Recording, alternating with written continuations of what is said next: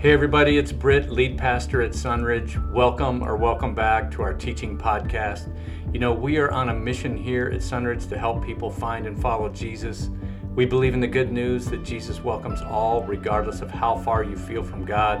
That means we're a great starting point to explore Christianity or to sink your spiritual roots deep as a devoted Jesus follower.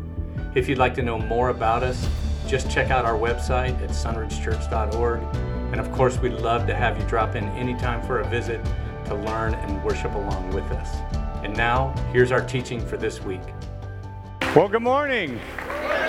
Hey, if you're whether you're joining us online or right here on campus, I just want to say welcome to Sunridge. If you're a guest here today, you don't know me, my name is Britt. I serve here as the lead pastor, and I want to let you know that every first Sunday we have a Welcome to Sunridge brief meeting out in the main hallway. You'll hear more about that, but just kind of put that in the back of your head. If you're new or newer to Sunridge and you haven't gotten a chance to connect with me or our staff, we'd love to have you. So take a seat, everybody.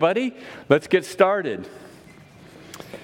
You know, some of the best and most dramatic movies always have a courtroom scene in them where the truth finally comes out. So whose skin doesn't crawl in that courtroom scene when To Kill a Mockingbird, Atticus Finch uncovers the fraud of Mayella Ewell's claim of rape by an innocent black man whose only crime was to do a favor for her?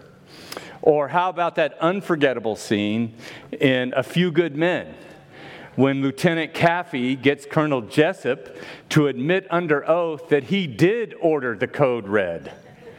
Did you order the code red? And of course, you know how he answered it, so we don't need to talk about that in church. But probably at the top of everybody's list here as the most dramatic courtroom scene of all time is a scene in a movie where a young man and his friend are accused of murder, a murder that they didn't commit in Alabama, and his older cousin Vinny comes to defend him.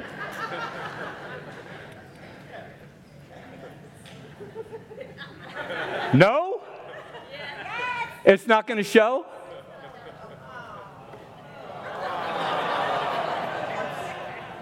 Oh. Do you remember the scene where the guy that claimed to be a witness of the murder realized that he couldn't cook real grits in 5 minutes? It actually takes 20, and so it could not have happened.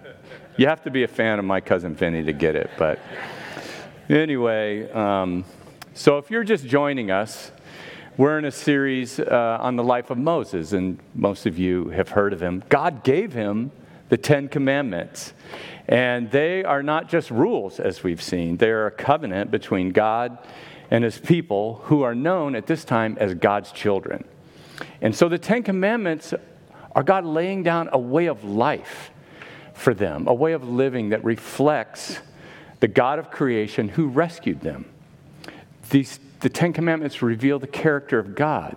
They're humbling, as we've seen, and there's a lot more to them than meets the eye. And that is certainly true of Commandment 9, and that's where we are. We've been taking one a week. So today, here's what we're going to do. We're going to talk about what Commandment 9 means, how it's perceived and applied in the Old Testament and New Testament. We're going to talk about the various ways that we break it, and we're going to talk about why it's so important, and then last, we're going to talk about how we can live it out. So does that sound like a plan? Yep. Okay, so let's read it. Exodus 20, verse 16, in the NIV, you shall not give false testimony against your neighbor. Then in the English Standard Version and New American Standard, it reads this way: you shall not bear false witness against your neighbor. And then if you go to the good old King James Bible with all its these and thous and even spelling neighbor differently, it says, thou shalt not bear false witness against thy neighbor. So they all use similar language, right? It's you shouldn't bear false witness or give false testimony. And it kind of sounds like the courtroom scenes that I mentioned earlier. But what does it mean? What does this commandment mean? So first of all, at face value, Commandment 9 seems to say, don't commit perjury. right? Don't commit perjury. Don't lie in court. Don't accuse someone falsely. Don't come to court and bear false witness. If you're asked in court what you saw, then tell the truth. Don't give false testimony against your neighbor, even if it's thy neighbor. And if someone points out that there's no way that you could cook legitimate grits in 5 minutes, then admit it. You know what? It is saying that. It's exactly what it's saying. Can you imagine how important this commandment would be for the social stability in the Bronze Age, which is when this is happening? Just imagine how important a witness is in a court of law during this time. Today we have so many other sources for evidence. We have video and fingerprints and DNA and cell phone records, and they had none of that at this time, and they relied almost entirely on eyewitness accounts. So if someone said something that had happened, or they made an accusation, then they were supposed to be able to reliably say, then it must have happened. And if 2 people said that it happened, then it was an ironclad thing. Now imagine how this reliance on eyewitness accounts could have been abused at this time. Knowing human beings as we do and what power can do to us, do you think that it was likely that people would form alliances in order to make a profit or to avoid consequences? Or do you think that it would have been pretty tempting for the powerful or influential to abuse their power in court? It was. And that's why we see this Commandment 9 mentioned over and over and over again, particularly in your Old Testament. Even from the prophets. The prophets are, speaking into the social culture. In Zechariah 8:16, he says, "These are the things you are to do. Speak the truth to each other and render true and sound judgment in your courts." It would be especially important to give true testimony if the stakes were really high. Deuteronomy 17:6 says, "On the testimony of 2 or 3 witnesses, a person is to be put to death. But no one is to be put to death on the testimony of only one witness." In other words, as a protection for the most severe consequences that someone might face, we're going to need more than one person's word on this. Or consider even in the New Testament, if an accusation is made against a leader, 1 Timothy 5:19, "Do not entertain an accusation against an elder unless it is brought by 2 or more witnesses." So we can see that very soon, we can see that Commandment 9 is also interpreted, "Don't lie." It becomes general. We can see that Commandment 9 it starts to be applied to every human interaction, not just in the courtroom.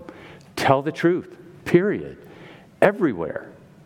We have been throughout this series, we've been talking about how the 10 Commandments formed a foundation for human behavior among God's people. And of course, you can see how in order for society to work, for human beings to be able to flourish, people have to be truthful. And here's Commandment 9 expounded and connected to stealing. Commandment 8 in Leviticus 19:11. "Do not steal, do not lie, do not deceive one another." So you can see that how stealing and lying would be companions, right? Then in the New Testament, Paul said in Ephesians 4:25, "Therefore each of you must put off falsehood and speak truthfully to your neighbor, for we are all members of one body." There was a period in the nation of Israel's history where they had so abandoned God that God brought judgment upon them. They were a nation that constantly was eroding morally and in every way, and God allowed the Babylonian Empire from the east to take them over. And so they were going to face consequences for the way they had abandoned the ways of God. And the prophet Jeremiah is speaking into this, and he's lamenting about what had happened to the nation. What had happened? Why? In Jeremiah 9:5, he says, "Friend deceives friend. And no one speaks the truth. They have taught their tongues the lie. They weary themselves with sinning. You live in the midst of deception. And in their deceit, they refuse to acknowledge me, declares the Lord. Jeremiah is lamenting and acknowledging God is bringing his judgment upon his people because lying had become the norm for God's people. And that was a direct affront to God. God says, you're not just lying and hurting each other. You are failing to acknowledge me. And you say, that must have been a horrible time to live. I mean, I can't imagine living in a day when people would lie like that. It's so Bronze Age. And no wonder God had the Babylonians take the Israelites into captivity. So how do you think we're doing on telling the truth today? I'm glad you asked. Here's what the data shows, and put this up on the screen. We begin lying by the age of 2. In fact, our ability to lie is a developmental marker. It's like a milestone, like crawling or walking. You're progressing if you're learning to lie as a child. The average adult lies about 4 times a day, which means that we tell almost 1,500 lies a year. Men lie twice as much as women, which is funny when you think about the fact that men talk so much less than women. The data shows that about 50% of the lies told come from 5% of the people. You know who you are? You're really pushing the average up in the wrong direction. You know, research shows that the more you lie, the easier it gets, and the more likely you are to do it again. And in 2016, Duke University showed, a study there showed that dishonesty actually alters the human brain, making it easier to lie in the future. You know, just think about our world today and all the public figures who have been caught lying. Why? Because it works. It's also true that we're less likely to lie when we have moral reminders or we think that others are watching. So let's think about this. In our society today, think how much money, energy, resources, public investment, legislation, social structure, and actually a whole industry of jobs that have all been created to prevent the societal decomposition that happens because of lying. Can you see the brilliance of the 10 Commandments now? And I know that some of you are sitting here right now and you're saying, well, you know, you can preach as hard as you want on this one, Britt, because I got this one down. You know, I'm good. So let's talk about how do we break Commandment 9. Studies have shown that not only do we lie, but it tells us why we lie. We lie to avoid hurting people's feelings. We lie to protect someone. We lie to avoid consequences. We lie to pump ourselves up. We lie for monetary gain. We're more likely to lie when we're stressed or tired. And we're more likely to lie when we see others lying and benefiting from having done so. Now, most of us, I realize, are not going to perjure ourselves this week, right? But you can see that it's very human to lie. But how do we do it? So I think I've mentioned the Heidelberg Catechism here already in this series, but we're going to look at that. And if you're not familiar with that, in 1563, Reformed theologians got together and they wrote out kind of like these systematic statements of faith and like what they believed. They tried to categorize our faith and to kind of like put down in a document for people to know how faith affects their life. It's like they were saying, this is what we believe. And so you might be saying, oh, Brett, you know, how out of touch is this going to be? This is 500 years old. You know, things are so much different today. Well, let's look at what the Heidelberg Catechism says about Commandment 9. And this is in your notes. There's some fill in the blank in the first part. But at question 112, the question is this: what is God's will for you in the 9th commandment, which is what we're talking about? And here's what the Heidelberg Catechism says: that I never give false testimony against anyone, twist no one's words, not gossip or slander, nor join in condemning anyone rashly without a hearing. Pretty much nailed it, don't you think? It goes on. Rather, I should avoid under penalty of God's wrath every kind of lying and deceit as the very works of the devil. And in court and everywhere else, I should love the truth, speak it candidly, and openly acknowledge it. And I should do what I can to defend and advance my neighbor's honor and reputation. Isn't that awesome? 500 years ago almost, that was written. So let's break down question 112. And let's talk about some of the ways that we can lie, because it delineates those. We break Commandment 9, first of all, when we give false testimony, which is another way of saying lie. We think, well, I only lie when I need to. Or, it's no big deal, it's just a little white lie. But Proverbs 12:22 says, the Lord detests lying lips, but he delights in people who are trustworthy. So any lie is reprehensible to God. And when we lie, we're doing something that God detests. In the New Testament, Paul wrote this in Colossians 3:9, do not lie to each other, since you have taken off your old self with its practices and put on the new self, which is being renewed in knowledge in the image of its creator. It's part of our old life to lie.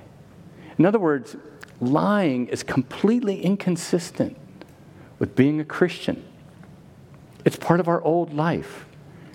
We're being renewed into God's image.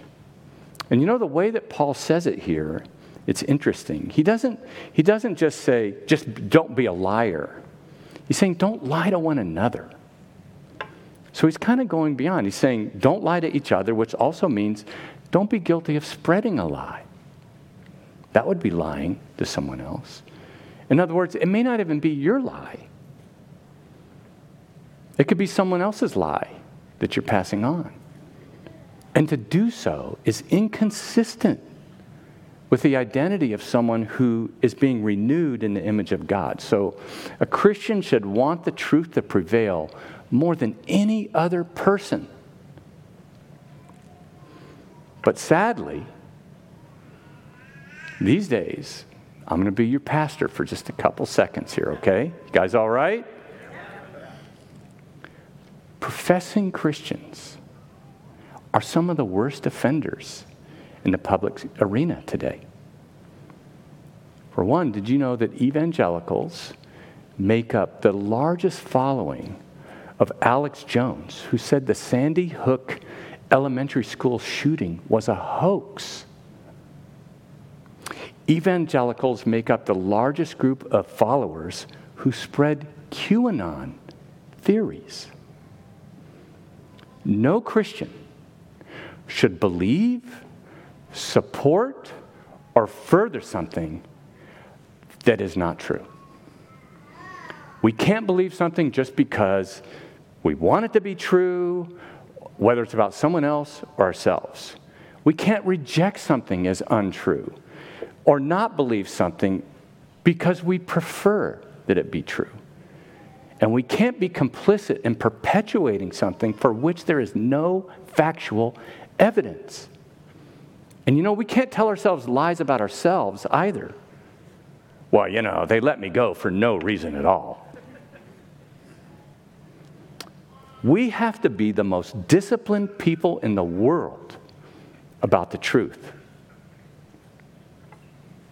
When we're giving, another way that we give false testimony is when we break our word. Jesus was in full support of Commandment 9. We've talked about how Jesus references the commandments multiple times. And it's not just an Old Testament thing. In Matthew 5:37, Jesus said our yes should mean yes and our no should mean no.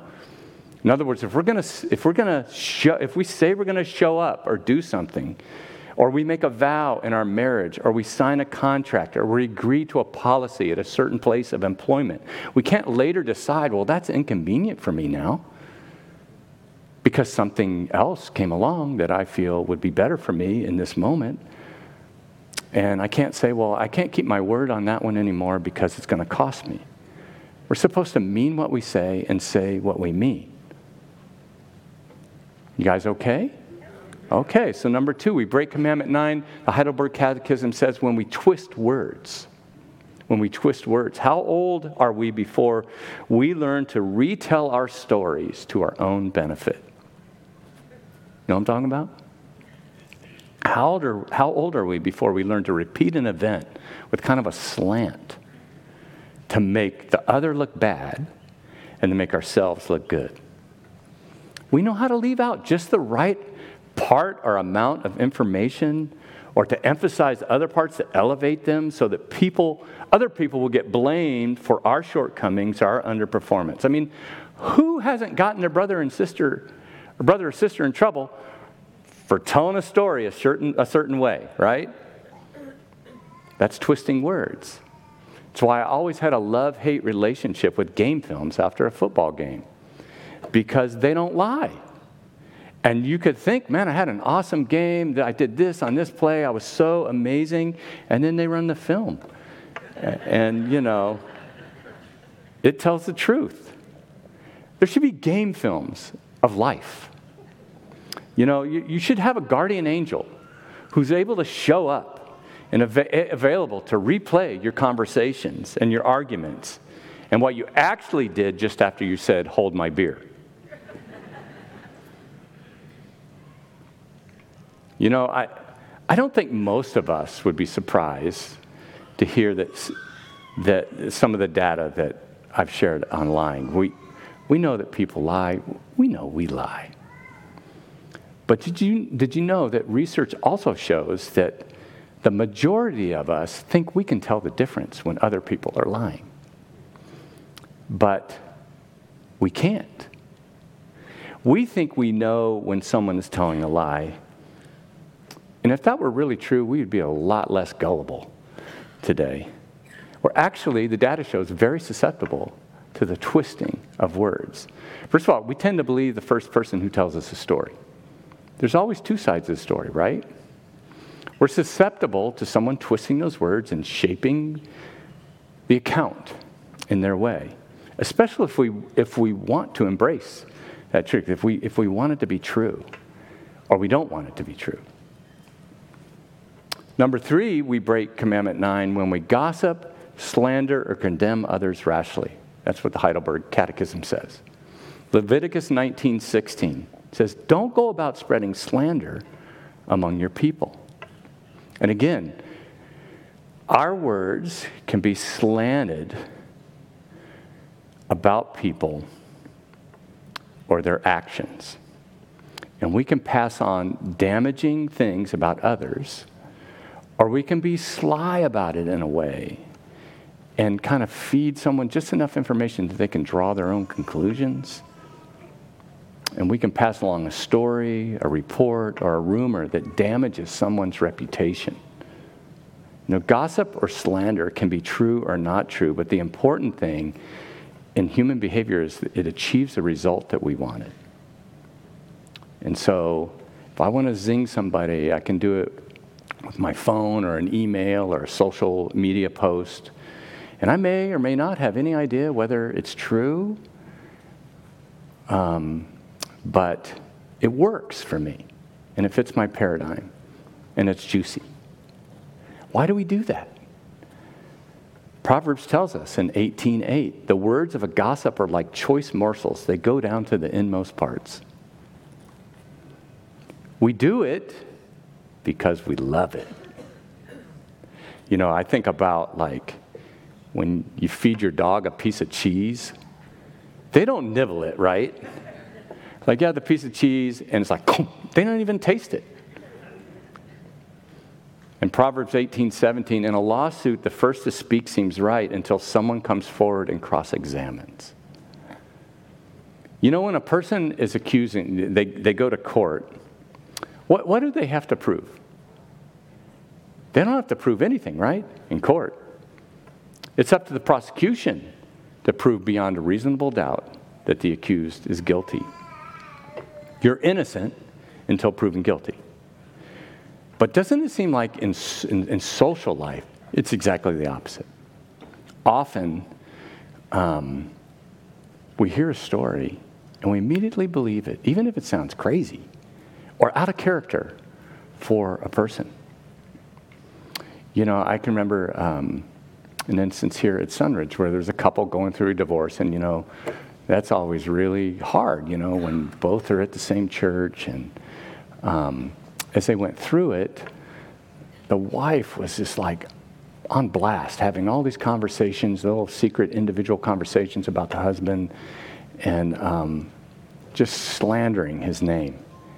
And as the story emerged, none of it was true.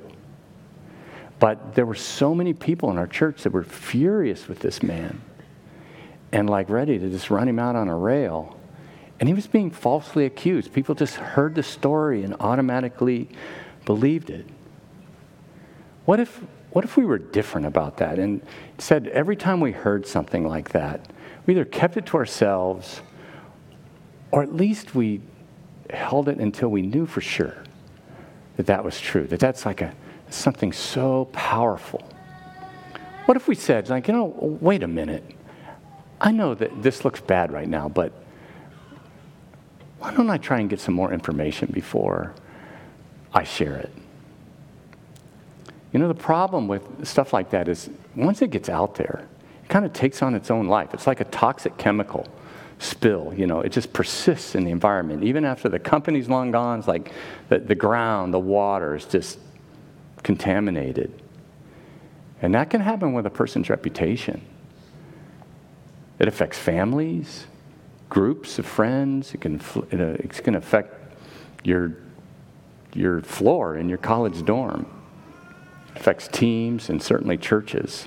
So you can see there's a lot of ways to break Commandment 9. So why is Commandment 9 so important? Why is it such a big deal to God? Well, number one, Commandment 9 is a big deal because truth is in God's nature. Truth is in God's nature. What words would you use to describe God? You might say love or justice, but also you would use the word truth, right? Titus 1:2 says God can't lie. And truth-telling is in the very nature of God. In Deuteronomy 7:9, it says, "Know therefore that the Lord your God is God. He is the faithful God," which means he is true, keeping his covenant. He keeps his word of love to 1,000 generations of those who love him and keep his commandments. And then when you think about how Jesus self-described in John 14:6, he said, "I am the way, the truth, the life." I'm the embodiment of truth. And then how John described him in John 1:9, he was full of grace and truth. Commandment 9 is also a big deal because untruthfulness damages people. It damages people. If we're made in the image of God, then the things that bother God are going to hurt us. Proverbs 16:28, "A perverse person stirs up conflict, and a gossip separates close friends." Look at any place where people are together, any organization or a family or a church or an office, a place of work where there's bickering or tension or gossip or slander. Commandment 9 is being broken. You know, there are Christians today that pride themselves on leading a moral life, on being on the right side of this or that issue, but they go around and they slaughter people with gossip. It's a mean-spirited twisting of words and facts to support their agenda in the moment. And God hates it. In Proverbs 6:16, it says, "There are 6 things the Lord hates, 7 that are detestable to him: haughty eyes, a lying tongue, hands that shed innocent blood, a heart that devises wicked schemes, feet that are quick to rush into evil, a false witness who pours out lies, and a person who stirs up conflict in the community." I mean, do we want to be guilty of something that God despises, that he hates? God will not bless a person who lies or gossips or twists words.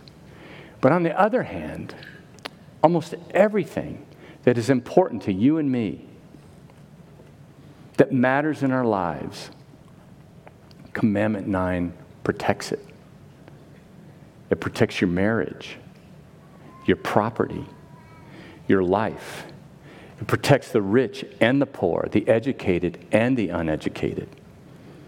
It recognizes that there are disparities in human society, and yet it assures that everyone gets the same treatment. And it protects your reputation and your honor, which is part of having dignity as a human being. And last, Commandment 9 is a big deal because our Christian testimony depends upon it. Our Christian testimony depends upon it. Why in the world would anyone listen to a mean-spirited liar who twists words and slanders people and gossips behind their back and spreads information, and then they're going to go and talk about Jesus? It ain't going to happen, people. Or it shouldn't. Commandment 9 is not just about lying. It's being a person of character. It's about being truthful, full of truth. It's about representing the true nature of Jesus Christ. And remember, like when we talked about like not taking the Lord's name in vain, we talked about how that's literally translated to carry God's name, like to pick it up and to carry his name. If we're going to carry God's name, into our community, to our families, our workplace, then we have to be authentic and live out Commandment 9, whatever its cost. Because our ability to be God's people and his ambassadors relies completely upon our reputation of being truthful. Christians should be the most truthful, reliable people in the world. And by the way, whose name are we carrying into our community when we gossip and give false witness? What is the nature of Satan? He's a liar. In a time when we'd all agree, I think that it's become really difficult to know what the truth is. This is a time for Christians to stand out. Not with just a sticker on the back of my car, but by being the most honest, the most reflective, the most critically thinking, and the slowest to run to falsehood. You agree? Okay, 3 of us. So how do I do it? How do I keep Commandment 9? These will go quick. You guys fans of Hamilton? I am. I love Hamilton. Do you remember what Aaron Burr said to Alexander Hamilton? He said, talk less, smile more, right? That's kind of close to what I'm about to say. Number 1, talk less, listen more. You can smile while you do it. That'll be helpful too. Proverbs 10:19 says, when there are many words, transgression is unavoidable. Isn't that interesting? But he who restrains his lips is wise. In other words, like the more you're talking, the more likely you're going to sin. Look at me, I've been talking for 30 minutes. How many times have I sinned? I'm a man, so I'm more likely to be telling lies too. You know, it is so hard to bear false witness if you're not talking. Another way to talk less is to become curious and become a question asker. Find out if something really is true. Someone says it. Don't just pass it on, forward it, or repeat it. Be contemplative. Number 2, I can live out Commandment 9. When you speak, use your words to bring God glory. Use your words to bring God glory. Have you ever thought about your conversations like that? What you say to your spouse, or your kids, or about your boss, or about your pastor when he's not there, about your church or schoolmates. You should, because Colossians 3:17, Paul wrote, whatever you do, whether in word or deed, do it all in the name of the Lord Jesus, giving thanks to God the Father through him. So in other words, dedicate your words, that they will build people up and they will bring God's glory. That they will bring God glory. I know, it's like, you're in conversations at work or, wherever. You're in a group, and there are just some people whose words seem to like, they make you kind of think about how awesome God is. They have that effect on you. They make you think of God's glory. And then there are others who like it's the opposite. Their words just make you angry, or they get you like all spun up and critical. And here we're saying, like, be a breath of fresh air. Use your words to bring God glory. So when you walk away from that conversation, there's a fragrance that lingers that is the glory of God. Last, rely on the Holy Spirit. Rely on the Holy Spirit. I'm going to ask the band to come up, but I want you to realize as they come up, what we're up against here. It won't work for you to just say, I'm going to do better on this one. I'm going to be better at Commandment 9. James tells us in 3:7, all kinds of animals, birds, reptiles, and sea creatures are being tamed and have been tamed by mankind. But check it out. No human being can tame the tongue. It is a restless evil full of deadly poison. So in other words, the only way that this can change in you and I, people of God, Christians, is if God helps us to change. And we're going to need the Holy Spirit to shut our yapper and fill us with His presence, so that what comes out of our mouths reflects the fruit of the Holy Spirit. Galatians 5:22 says, but the fruit of the Spirit is love, joy, peace, forbearance, kindness, goodness, faithfulness, gentleness, and self-control. Like, how in the world am I going to have those words, those kind of words, come out of my mouth? Well, this crusty old ex-fireman needs the Holy Spirit. That's what I need. I don't know about you. But if we do that, I can tell you the payoff is amazing. It's life-changing. It's world-changing. Just think about how different your life would be, your community, your home, the team you're on, your soccer team, your workplace, your youth group, your nonprofit, if the words coming out of you were born of the Holy Spirit. See, I hope you can see that Commandment 9 is a really big deal. It's bigger than face value because truth matters. Truth matters, and Christians should be known as the most reliably true people on the planet. Everything depends upon it. Societal structure and human flourishing depends upon it. Your ability to have shalom in a home that is filled with God's presence. For you to go to your workplace and to be able to shine the light of Jesus Christ. In order for you to share the gospel in the opportunities that God gives you. It all goes back. It's all built upon Commandment 9. God is depending on us, Christians, to be truthful people. God, that is our prayer. For those that are here and name your name as a follower of Jesus Christ, I pray that we would be the most reliably truthful people in the world, and that our words would reflect your character in every way. In Jesus' name, amen. Let's stand and let's sing about that. Thank you. Hey everybody, it's Britt again. Thanks for listening. If you need something, if you have a question, or you'd just like us to pray for you, you can reach us through email, info@sunridgechurch.org.